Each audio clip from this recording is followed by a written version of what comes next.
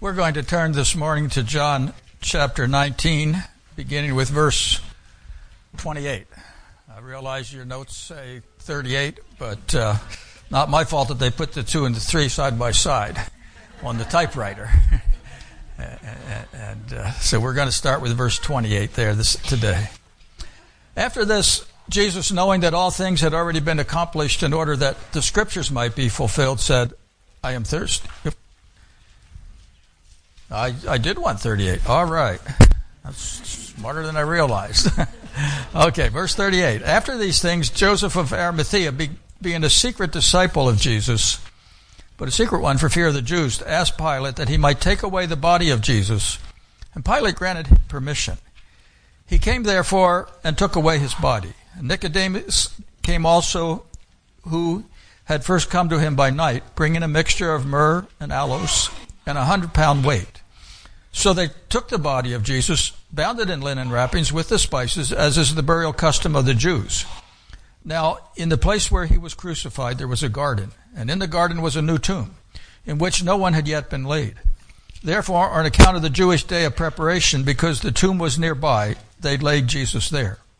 Now, on the first day of the week, Mary Magdalene came early to the tomb, while it was still dark, and saw the stone already taken away from the tomb. And so she ran and came to Simon Peter, to the other disciple whom Jesus loved, and said to them, They have taken away the Lord out of the tomb, and we do not know where they have laid him.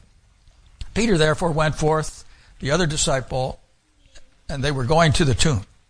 And the two were running together, and the other disciple ran ahead faster than Peter and came to the tomb first. And stooping and looking in, he saw the linen wrappings lying there, but he did not go in. Simon Peter therefore also came following him and entered the tomb, and he beheld the linen wrappings lying there, and the face cloth which had been on his head, not lying with the linen wrappings, but rolled up in a place by itself. So the other disciple who had first come to the tomb entered there also, and saw and believed. As yet they did not understand the scripture that he must rise again from the dead. So the disciples went away again to their own homes. Aristotle, the philosopher, called death the thing to be feared the most, he said, because it appears to be the end of everything. Kind of a sad view of life, isn't it, to think suddenly it's going to be over. Jean-Paul Sartre asserted that death removes all meaning from life. And one of our most outspoken agnostics in America, Robert Ingersoll, said, or could offer no hope at his brother's funeral. He said these words, Life is a narrow veil between the cold and barren peaks of two eternities. We strive in vain to look beyond the heights. French philosopher François Rabelais was equally cold in his statement. He said, I am going to the great perhaps.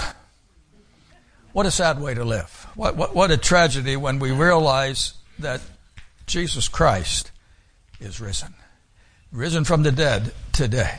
And yet, as I say that, I realize that probably all of us at times wrestle with questions concerning death. Not that we are afraid of death, but we're afraid of the process. We don't look forward to what we have to go to, but we have that faith and that hope that there is something beyond the grave. 1 Corinthians 13:13 says, Now abideth faith, hope, and love, these three, but the greatest of these is love. That faith and that hope that we have today of eternal life is based upon the love of Jesus Christ. Jesus confronted death for us. He conquered death. And he was able to say, Because I live, you shall live also. And that's what we celebrate today as we remember Resurrection Sunday. We're looking ahead to the day when we're going to be resurrected and be with Christ in eternity. As I looked at the account here today that we read from John, the first thing we see here is the reality of death. Now, I'm going to combine several of the accounts together here. If you read all four Gospels, you get the full story there. But in verse 38, we have the story of Joseph and Nicodemus, secret followers of Jesus Christ.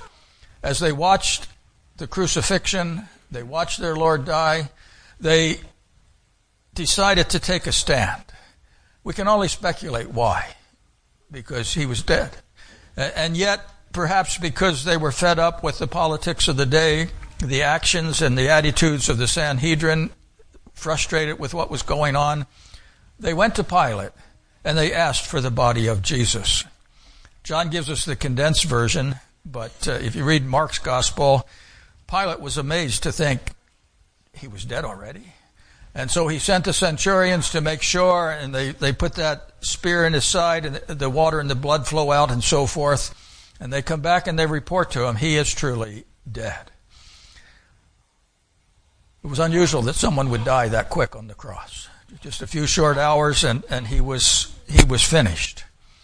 Usually it would take either long hours or sometimes even days that they would spend on the cross. And yet he was not dead. The centurions were battle-hardened soldiers. They were ones who knew death when they saw it. And they were convinced that here was one who had died. There was no doubt in their minds. And so Pilate grants permission to take the body. An unusual request, and very seldom would it be granted at this point in time, because Rome liked to leave the criminals hanging on the cross so that others looking would take warning and not dare to defy Rome. And many times they would leave them there until the birds ate away the flesh, or until they needed the cross for somebody else, in which case they would take the body down and throw it on the trash heap. It was just garbage as far as they were concerned. And yet here were two prominent individuals that asked if they could give the body a decent burial. We can only speculate on why Pilate allowed that. I can't help but think that Pilate had a guilty conscience. He had condemned to death an innocent man. He knew he was innocent. He said, I find no fault in this man. And even though he went through the sham of symbolically washing his hands and saying his guilt's upon your hands, he knew deep down in his heart that he should have done something different, that he should have released this prisoner. And no amount of hand washing was going to allay the guilt that was upon his conscience at that point. But the fact of the matter is, he knew, and so did the soldiers, that Jesus had died. That was the reality of death. That brings us to the finality of death. They take the body, they anoint it with the spices that they had prepared, they wrap it in linen, and they place it in a tomb. Now, a little bit different than what we do today with when someone dies. We are so far sometimes removed from the death process. We call the undertaker. They come and take care of it all for us there. But in this case, they would take a body, put it in a tomb, and inside the tomb there were sometimes one, sometimes two small rooms. There was a table there in which they would lay the body after it had been wrapped there, and then eventually after it had gone through the process of decay, they would get a little box to put the bones in and put it in the back of the tomb. That way you could use it over and over again. A lot smarter than what we are today. We have to buy our own burial places, and only one person could be put in them there. But they had the system worked out where they could save that process. They took the body, they placed it, they rolled the stone in place. Not just a little stone now. Those stones were probably 200 to 300 pounds in weight, about 5 feet across. They would roll down a slight incline in front of the doorway, and it would take a couple men to roll that stone back up again so that you could go in and out of the tomb. That's why the women were concerned as they approached the tomb. They said, who's going to roll away the stone for us? This was not just a small object there. You're going to roll it, not downhill, you're going to roll it uphill. And so it demanded some help on their part. They took a seal, put the Roman seal on it. They set guards in place. This was to be the end for Christ. This was to be the end of the incident of a so-called Messiah. It was until the women came to say their final goodbyes. They were going to pay their respects. They were going to do what you ladies wrestled with all week, or some of you ladies did. Didn't think the men could do it, did you? And here Nicodemus and Joseph have taken care of this already, but they weren't sure that the men did it right. So they were coming to do it again and to make sure it was done right. They came expecting to find a dead body. Arden Mead, in writing about that in a devotional book on daily Lenten prayer, said this: "O Lord, I have stood before enough graves to know how serious a question this is. The question is, who will roll away the stone? And how impossible. I have wept until I had no more tears, but the graves of those who I had loved and lost stayed closed. They were dead." One of the most difficult and necessary points of grief is realizing just that. This is permanent. No one will call and say, "There was a sad mistake. My loved one isn't really dead." No one can roll that stone away and make it all the way it was before, and the way that I wish it were again. No, death is permanent. At least it was. And then Jesus steps into the picture here. That leads to the defeat of death. We see that clearly here in chapter 20 there. The tomb was empty. The grave clothes were there. The grave cloth was rolled up and lying there, but Christ was gone. You read the other Gospels, you will find not only that, but there were the angels that were there. They came and rolled away the stone, celebrated the resurrection of Jesus Christ. Someone wrote, "On Calvary, men had their fling at saying no to God. But very early in the morning, the first day of the week, it was God's turn. He said no to the judgment hall where Pilate had condemned Jesus. He said no to the hill where the soldiers were crucified. He said no to the grave where Nicodemus and Joseph of Arimathea had helped to lay him. He said no to the seal that had shut him in, and he said no to the guard that stood watch." You see, God has the final say. It wasn't man. It was God that was orchestrating these events. I think of the song so many of you are familiar with, entitled, "Then Comes the Morning." What a difference a morning made. We had a sunrise service, and most of us were awake, but quite several of you sitting there were half asleep. Then came the morning. Then came not the S-U-N, but the S-O-N, rising from the grave. What a tremendous truth that is. Paul said he died for our sins. He was raised in Romans chapter 4, verse 25, for our justification, so that you and I could have a right relationship with God, so that you and I could be brought into a relationship with Jesus Christ himself. In 1 Corinthians 15, verse 19, Paul says, "If we have hope in this life only in Christ, we are of all men most miserable," or most to be pitied there. But he goes on to say, "But now," in verse 20, "Christ is risen from the dead, the first fruits of those who sleep." Now, where did we hear that this morning? First fruits. The puppets. Yeah, I wasn't sure whether it was Danny or the puppets that gave us the puppets, the first fruits there. That's what we celebrate. He's the first fruit. He said in John chapter 14, verse 10, "Because I live, you shall live also." There is the hope of the resurrection there because he lives. 1 Corinthians 15 says we're going to be changed. We're going to be transformed. We're going to be brought into a living relationship with Jesus Christ. Dwight L. Moody, shortly before he died, said these words: "Someday you'll read in the newspaper that D.L. Moody of East Northfield is dead. Don't you believe one word of it. At that moment, I shall be more alive than I am now. I shall have gone up higher, that's all, out of this old clay tenement into a house that is immortal, a body that death cannot touch, that sin cannot taint, a body fashioned like his glorious body. I was born of the flesh in 1837. I was born of the Spirit in 1856. That which is born of the flesh may die. That which is born of the Spirit lives forever." What a tremendous view of death. He realized that, yes, it was approaching, but praise the Lord, it was the entrance to glory for the child of God. Because Christ went to the cross, he could say, where is the sting of death? It's gone. It's removed.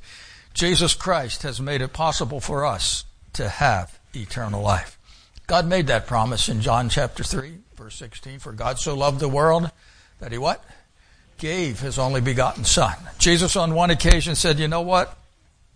Nobody takes my life from me. I lay it down. I willingly give it. It wasn't Rome. When the film The Passion came out, there was a lot of concern that it was going to raise anti-Semitic feelings and so forth and problems. There's a disclaimer at the beginning of it that says it wasn't the Jews, it wasn't Pilate that crucified Jesus Christ.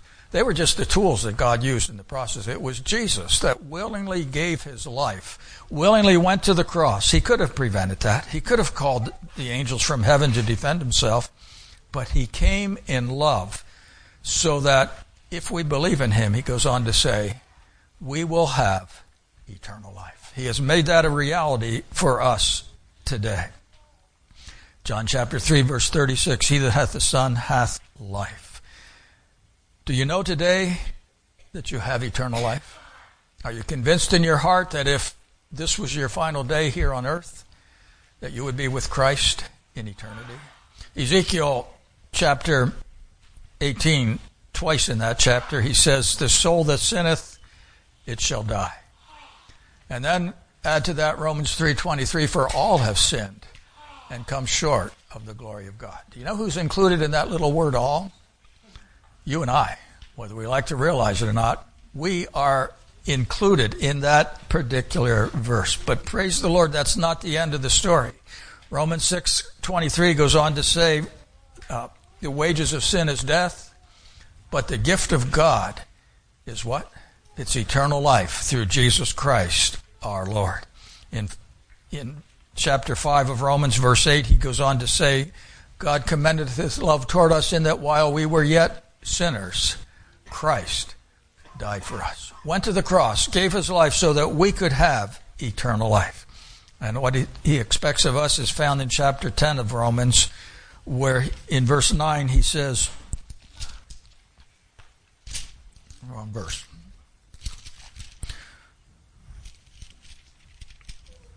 He says that if you confess with your mouth Jesus is Lord, believe in your heart that God raised him from the dead, you shall be saved. For with the heart man believes, resulting in righteousness, and with the mouth he confesses, resulting in salvation. I think of the story of the street evangelist on the streets of London that was proclaiming the gospel of Jesus Christ, and as so often happens in a public place like that, there were those that would heckle, laugh, make fun of him. One individual was very obnoxious and got closer and closer, and in mockery he says, what must I do to be saved? The evangelist looked at him and he said, I'm sorry, my friend, it's too late. Suddenly it wasn't a joke any longer. This man suddenly got upset. He said, what do you mean it's too late? What must I do to be saved? He said, I'm sorry. There's nothing you can do to be saved. Jesus did it all. Paid for it on the cross. And all he expects of us is to accept that free gift that he offers to us. As we think of Good Friday, resurrection morning, we're well aware of the fact that death stalks all of us. We're all headed that direction. As someone has said, the death rate is 1 out of 1. Nobody's going to get out of here alive unless the rapture occurs. Sooner or later, we come to that point where we realize our time has come. But praise the Lord, we can know that there is a future beyond the grave. We can have that hope of eternal life. Why? Because Jesus Christ went to the cross, gave himself for us, and rose from the dead so that he could honestly say, because I live, you will live also. Have you experienced that hope, that faith? Have you exercised faith in Jesus Christ? Have you come to the place where you realize, I can't do this alone. I need someone to be my Savior. Have you asked Jesus Christ to forgive your sin, to come into your life, to cleanse you, to make you a part of his family? Do you have that hope today of life beyond the grave? You can. It's reality, but it waits for you to make that choice, that decision. Have you accepted Jesus Christ as Lord and Savior of your life? If you haven't, we'd like to invite you to do that this morning.